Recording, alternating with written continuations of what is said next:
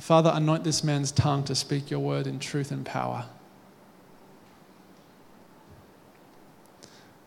Bless him now in Jesus' name. We honor him as a man of God.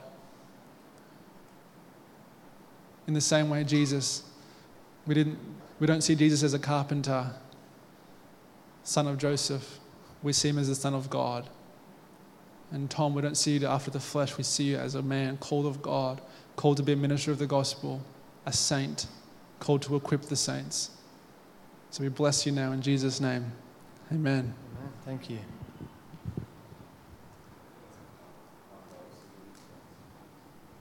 Seconds. Hey folks, how are we all? Going well?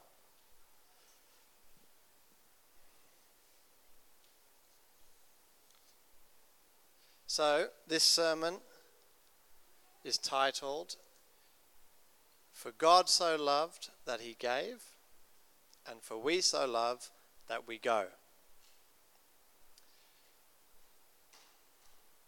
Jesus came to them and said, "All authority in heaven and earth has been given to me." I think that's a fairly good place to start. All authority in heaven and on earth has been given to our King. Universal, unrestricted, unlimited authority. He is the King of Kings.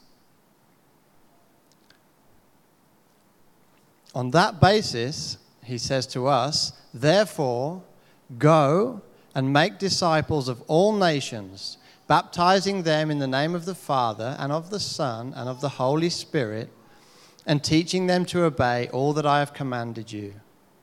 And surely I am with you always to the very end of the age."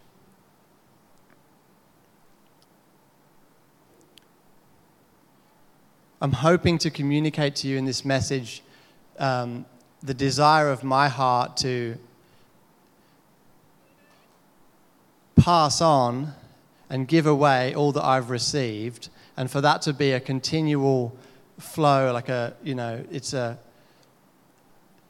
relationship that fills me up, that empowers me, that teaches me who I am and who the Father is, in order to give it away. Because that's his nature. He so loved that he gave. And so in giving that away, I want to be someone who goes. He says in his high priestly prayer in John 17, "Just as you sent me into the world, I am sending them into the world. And I give myself as a holy sacrifice for them, so they can be made holy by your truth." So that's before he goes to the cross. And now we are made holy by his truth. And he prays not only for these disciples, but also for all who will ever believe in me through their message. I pray that they will all be one, just as you and I are one, as you are in me, Father, and I am in you. And may they be in us, so that the world may believe you sent me. It's like Russian dolls, isn't it? Who's in who? There's a lot of people in this verse, but there's this, the Father is in Jesus, and he's in us, and we're in him, and we're all one big happy family. So, I just love that this love that is shared between the Father and the Son, that's the same love that we are called to experience. The same love that the Lord has for Jesus is the same love he has for us, and that we're supposed to have for each other. Because he doesn't just want us to go out of some kind of obligation. He wants to just completely inspire us with his love and his goodness so that we can't contain it.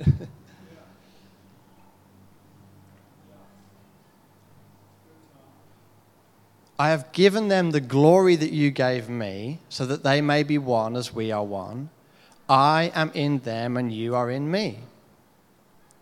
May they experience such perfect unity that the world will know that you sent me and that you love them as much as you love me.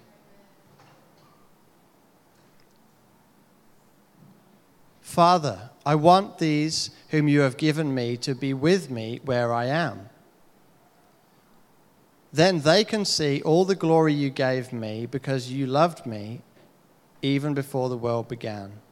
That's what we've been invited into. O righteous Father, the world doesn't know you, but I do, and these disciples know you sent me. I have revealed you to them, and I will continue to do so. Then your love for me will be in them, and I will be in them. So our inspiration and our stirring to go is always based on this love that we have, this relationship. We love because he first loved us.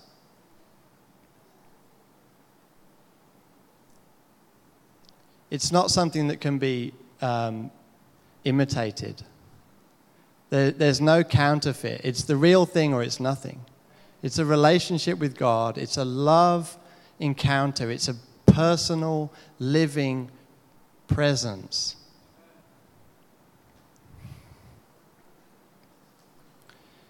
So in 2 Corinthians 5, Paul calls us ambassadors for Christ. I'm quite confident being the ambassador for somebody who has all authority in heaven and on earth. It's a good person to be an ambassador for, hey?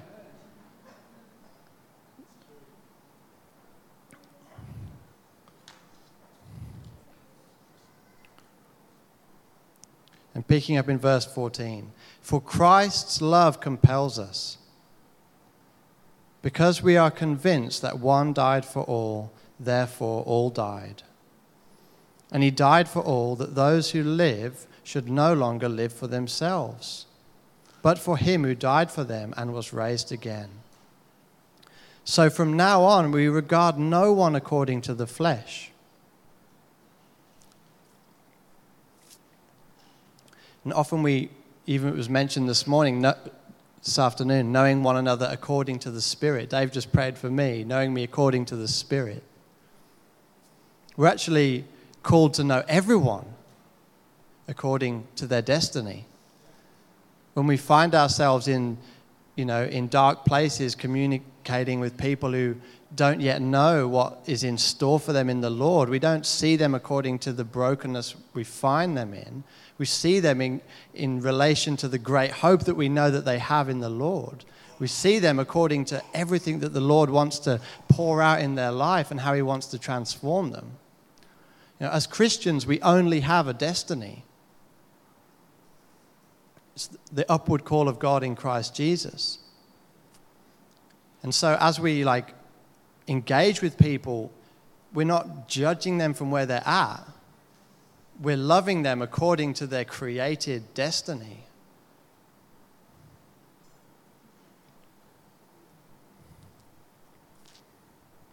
It goes on to say, we once regarded Christ in this way. Many people who met him just thought, he's just a man, he's just a prophet, he's a human. We do so no longer. Therefore, if anyone is in Christ, he is a new creation. The old has passed away. Behold, the new has come. All this is from God, who reconciled us to himself through Christ and gave us the ministry of reconciliation. Reconciliation is a big word in Aboriginal Australia. It gets bandied around a lot. We rightfully so, we have a lot of work to do in that place. We're trying to close the gap and restore dignity to a colonized people. But the only true reconciliation is in Christ, to God. That's true reconciliation. Just ask Bunambir.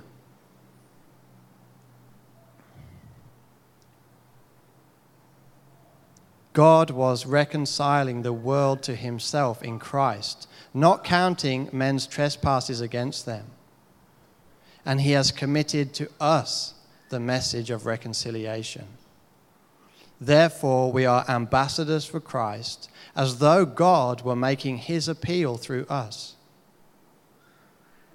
We implore you, on behalf of Christ, be reconciled to God. God made him who knew no sin be sin on our behalf, so that in him we might become the righteousness of God. I just love this. He's making his appeal through us. Isn't that crazy? We're actually now the ones called to go to the ends of the earth to seek and save the lost. We've taken on the mantle. He was the firstborn among many brothers and sisters who were called to this ministry. So we get to roll with it. And that's the love of the Father. When a missionary goes to the ends of the earth, that's the love of the Father, isn't it? That's not some scheme that they come up with. That's the love of the Father filling their heart with his heart for the lost and sending them into the far corners of the globe. Are there corners of a globe? That's how you confuse an Irishman, isn't it?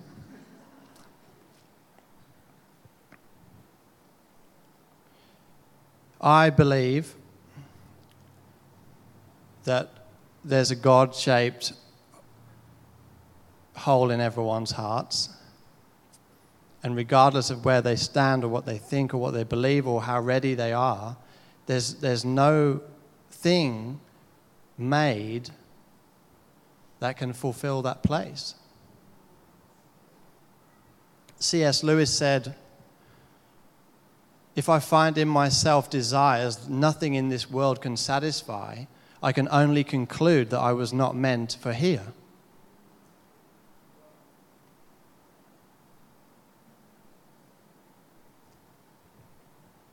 St. Augustine said, "You have made us for yourself, O Lord, and our hearts are restless until they rest in you."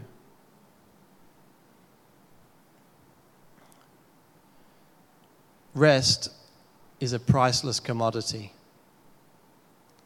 In a world that's like racked with all sorts of anxiety, to just know who you are, to have peace with yourself and peace with God, to be able to rest, to stop striving, to stop feeling like you have to do something. I mean, this message is all about going, but the Father has absolutely no expectation that any of us will go in order to receive something. We're not trying to earn something by going. We're going because we can't not. We're going because that's his nature, and we've been joined in one spirit to the Lord, so it's our nature too. And it's like his love for us, as it's unveiled in our hearts, we're like, there's no natural response to experiencing the love of the Father than to lay down your life. It's the only natural response. You encounter the love of God and you're just like, oh, I trust you, I give you everything. He's that good. It's like when I speak to my students at school, I'm, often because I work in a Christian school, I get free rein in sharing the gospel and teaching, and it becomes really familiar at times. I'm just like, I know that if you were to just follow, if you were to just trust, you will be so satisfied. You will not be disappointed from trusting the Lord.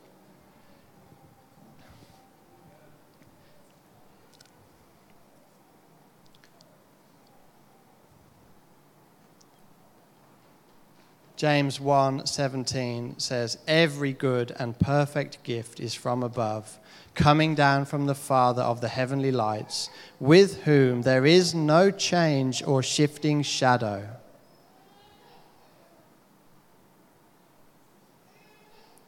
He chose to give us birth through the word of truth, that we be a kind of first fruits of his creation.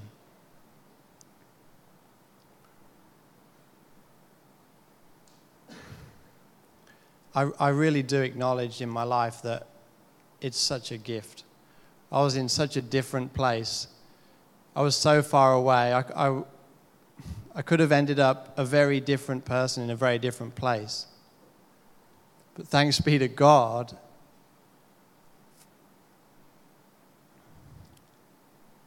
that I am where I am.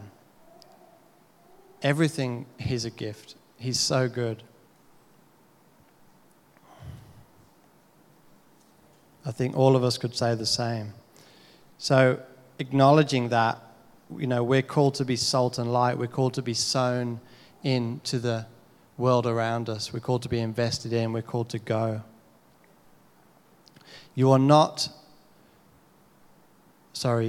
A city on a hill cannot be hidden. Neither do people light a lamp and put it under a basket. Instead, they set it on a lampstand, and it gives light to everyone in the house. In the same way, let your light shine before men, that they may see your good deeds and glorify your heavenly Father.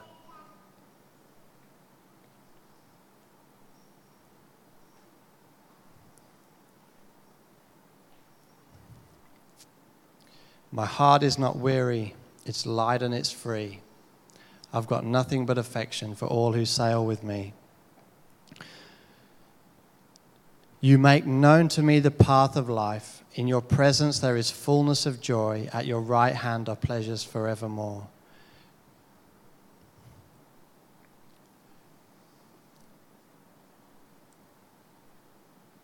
We have a responsibility to not just be like in our Christian cocoon, in our bubble of church, because we're such a blessed people. We're living the blessed life. We have a good Father. Dave shared a message and shared a word on how does it go? When someone gets in trouble, they think, oh no, my Father's going to find out. And when we get in trouble, we're like, I better call my Father. Like he's so good, he wants to be involved. And we've just got this incredible blessing. Like I read Psalm 16 before, like he makes the paths of life known to us. It's like my mission in life is to convince people that this is the path to go on. They'll never be disappointed. The fullness of joy, pleasures forevermore. Bless the Lord, O my soul. All that is within me, bless his holy name. And do not forget all his kind deeds. He who forgives all your iniquities and heals all your diseases, who redeems your life from the pit and crowns you with loving devotion and compassion, who satisfies you with good things, so that your youth is renewed like the eagles. We have got such precious things to share and to invite people into.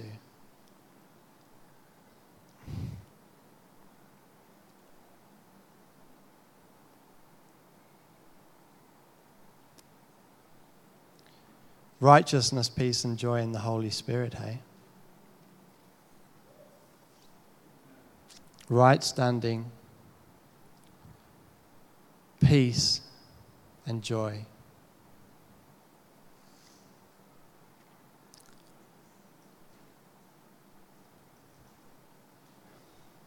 So, this invitation into the secret place. The Father says that he goes before us to prepare a place for us. There is room in his house for every single person on the earth. He's extended the invitation and he continues to do so. And to me, that verse that talks about his house, in my Father's house are many rooms, it speaks to me of that place of intimacy, that place of his presence, that place of encounter. It's not just understanding a theological fact, getting the doctrine right. It's actually about a relationship. It's about a revelation in your heart, which is experiential. It's about an ongoing, intimate, and experiential relationship with God. And I love that Carla mentioned it before when she was talking about prayer. The secret place is everybody can withdraw to that room in the Father's house. I don't think it's talking about like a big mansion in heaven where we're all going to have to live on top of one another. I think it's about we can just be hidden in that place of prayer.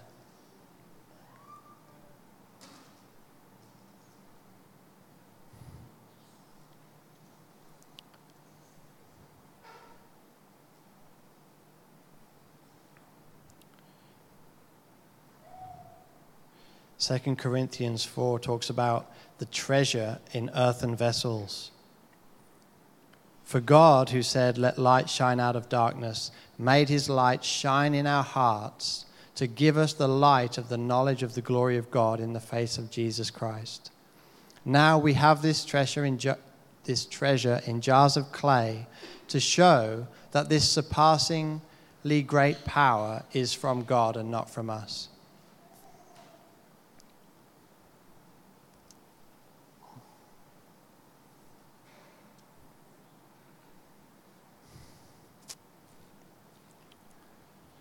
I felt to spend a bit of time just looking at some verses that actually unpack the heart of the Father and just to express how the Bible communicates God's desire for us to be in a relationship with him.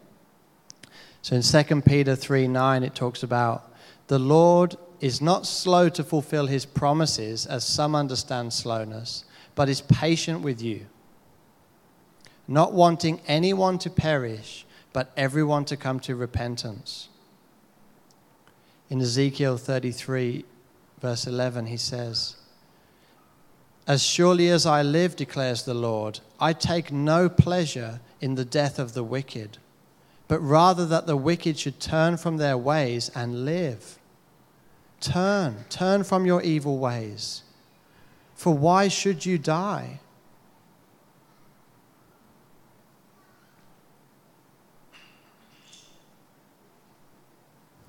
We know that the Lord is drawing all men unto himself, and the Father's heart is for every single person. We can be assured when we look into the eyes of our brothers and sisters, you will never look into the eyes of a person that the Lord doesn't love. You will never look into the eyes of someone who Jesus didn't die for.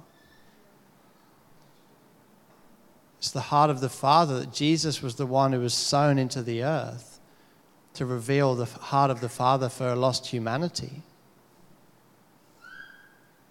And isn't it crazy that we're invited to be part of that? We're invited to be the ones who go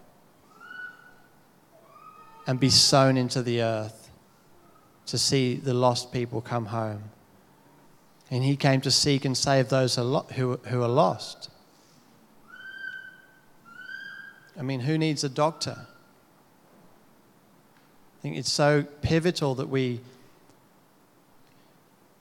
here to enjoy one another and enjoy our church community, and I absolutely love that we get to do that and celebrate. But our focus shouldn't be on the church. Our focus should be from this place out into the community so that we could share and we could unpack this precious gift with as many people as we can possibly get to share it with.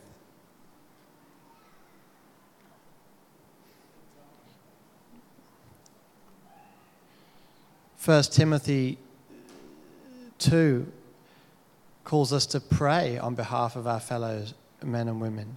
"First of all, then, I urge that petitions, prayers, intercessions, and thanksgiving be offered on behalf of all men, for kings and all those in authority, so that we may lead tranquil and quiet lives in all good godliness and dignity. This is good and pleasing in the sight of God our Savior, who desires all men to be saved and to come to the knowledge of the truth." He spared nothing. We gathered here on Good Friday and we watched The Passion of the Christ. And man, that's an incredibly intense movie. And I believe that they actually had to dial it back. I mean, they did an incredible, like the way that Jesus was just brutally bashed and tortured in the lead up to his crucifixion. It was like he was unrecognizable by the time that they were through with him. He's crawling down the Via Dolorosa. He can't even carry his cross because he's just so messed up. And it just brings home, like, there's nothing that he wouldn't do to make us feel his love. He held nothing back. He literally crawled up the road at points. It was crazy. So now the Lord's making his appeal through us and sending us and calling us to pray. And in the Great Commission, we're told to go into all the world, preaching the gospel to every creature, I hasten to add. I'd love to be like St. Francis of Assisi and just have animals that are just wild, but they're like completely tame around me. So you just got, black cockatoo just flies and lands on your shoulder, and all the different parrots and kangaroos hopping along. That'd be so cool, wouldn't it? You should check out St. Francis of Assisi. Apparently, he was like that.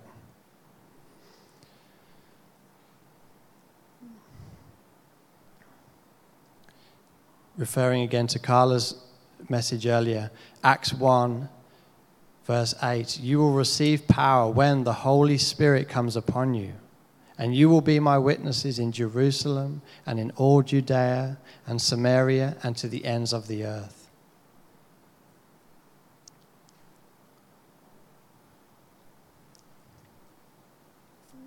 So it's up to you.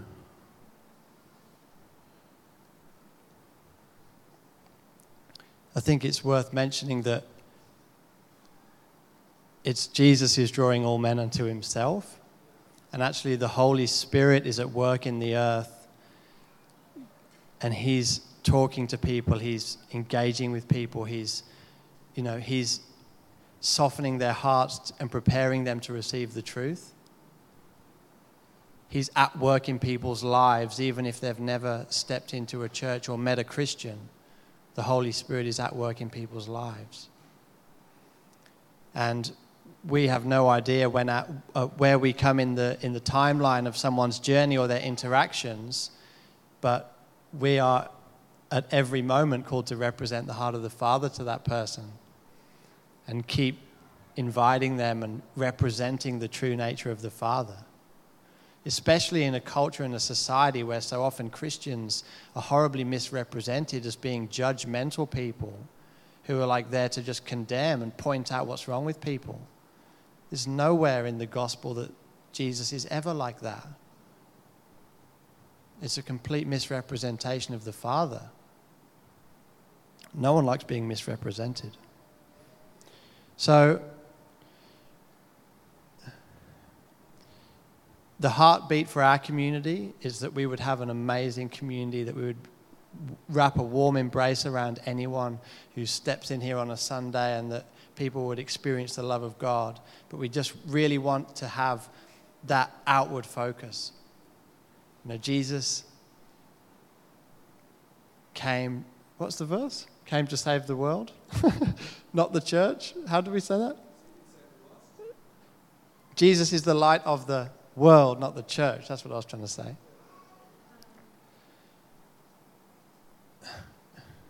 I just think it's such a good position to be in. When your focus is, what can I do out there? How can I come alive? What's God calling me to do? No one else can do what you've been called to do. No one else has your special sauce. No one can bring what you bring to the team. So it's about us as a family and in our own lives having that, where, Lord? This is such an incredible gift. How can I keep it under wraps? How can I hide my light under a basket? It's not meant to be that way. I know that as a Christian in my life, I've felt that way. I'm living the blessed life, and it's not really getting out much. It just seems wrong. It's not natural. It's not natural to hoard all your treasures and keep them hidden. You want to spend it on everyone and shout this and that and just, it just wants to be lavish. The Father, that's what He's like. So, what does it look like for you? It's a question I guess only you can answer. As a community, we do outreach, we go corporately, we do things. There's things that are available to get involved in and jump on board. And you're more than welcome, at all times to be part of stuff that we do. But ultimately, it's a lifestyle, not an event. Like, it's a way of living. So we just believe that the yeast of the kingdom is going to infiltrate everything that you do when you're living as a son or daughter, as you're abiding in His love, as you're living from that place of rest. It just happens. It's the nature of the kingdom that it would permeate and that it would impact society and culture.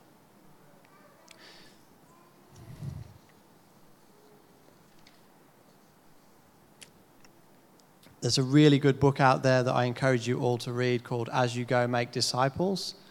And it's a really fantastic resource and guide to actually what I think the church is designed to look like in relation to connecting with our community and going. The guy who wrote it's a guy called Colin Noyes.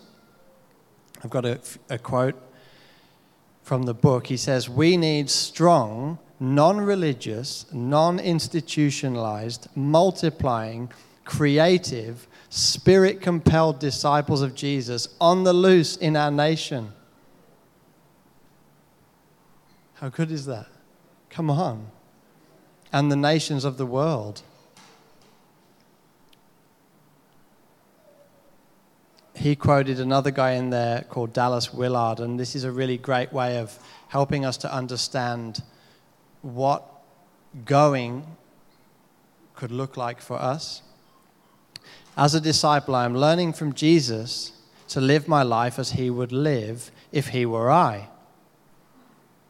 I am not necessarily learning to do everything He did, but I am learning how to do everything in the manner in which He did all that He did. More Russian dolls, isn't it?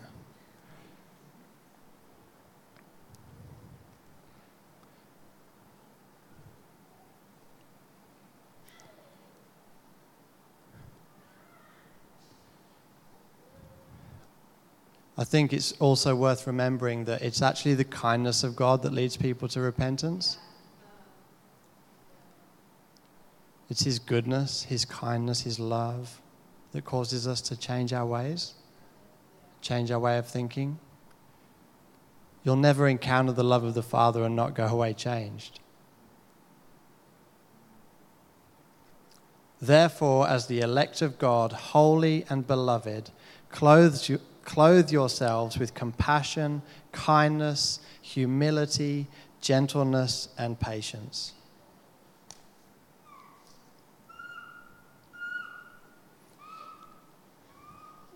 I want to finish with a story that was written by Ernest Hemingway.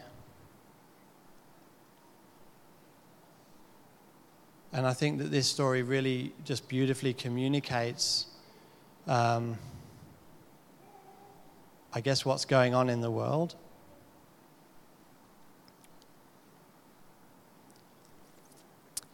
It's a story of a father and a son named Paco, who had been estranged for some reason. As a result, Paco ran away from home. No one could really say why he ran away. Perhaps he didn't, but was kicked out of home by his father for something foolish that he'd done. Either way, Paco found himself wandering the streets of Madrid, Spain, hoping to enter into a profession that would most likely get him killed, bullfighting. Those who train under a mentor have a good chance of surviving this profession, But Paco's memory of his mistakes and his guilt over what had happened blindly drove him to this one-way street.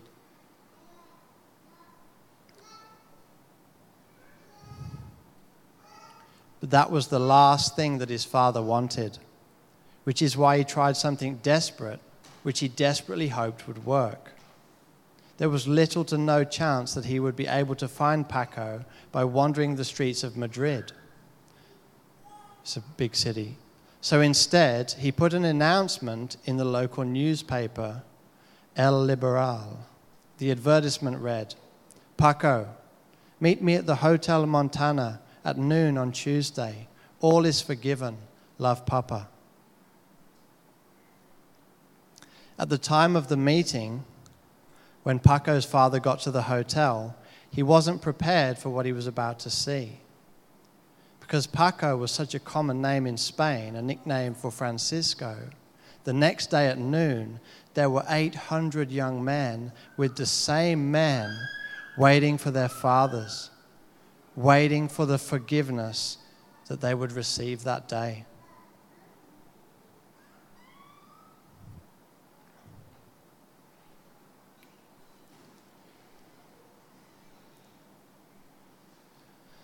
Hearts are hungry. The deepest desire of our hearts is to be reconciled to our Heavenly Father. He's a good Father. And we just get to be part of that. We get to represent the Father and help bring people into the encounter with His love and to reveal the Father to them.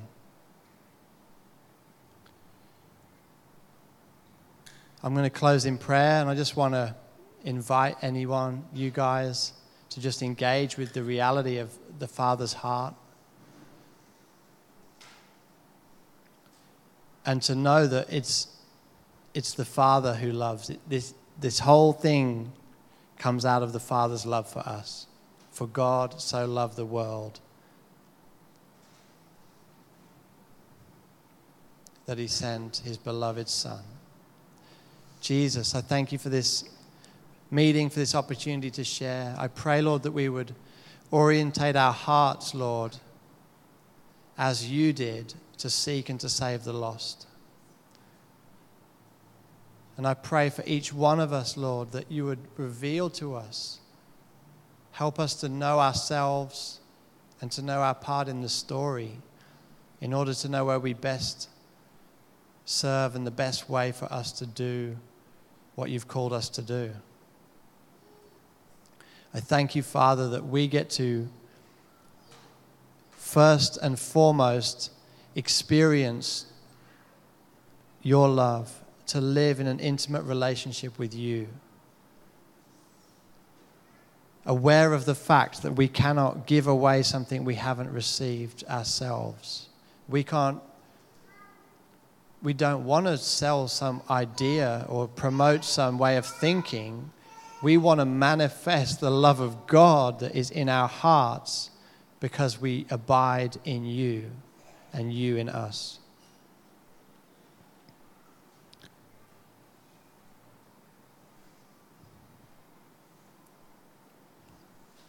Father, I just pray that for all those men and women out there who are longing to meet with their Father and to be reconciled,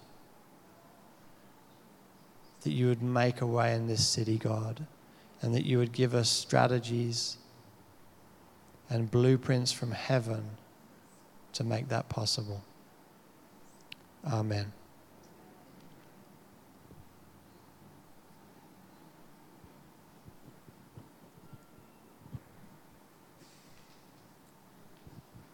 Thanks, Tom. Man, what was that story? Was it Paco? Wow. Thanks, Tom. So that you know, what we're doing is orientating each of us outward, because that's what we feel like the Lord's speaking to us about. Tom had a really good comment the other day. He said to me, I feel like in our community we need more oxen in the stables. And if you know that proverb, it says, something to the effect of when there's no oxen, the stable's clean. And we want to disciple our city, want to disciple individuals, and we want to go outwards. So thanks so much, Tom, for succinctly sharing that heart, going because he's first gone for us. Amen? Amen.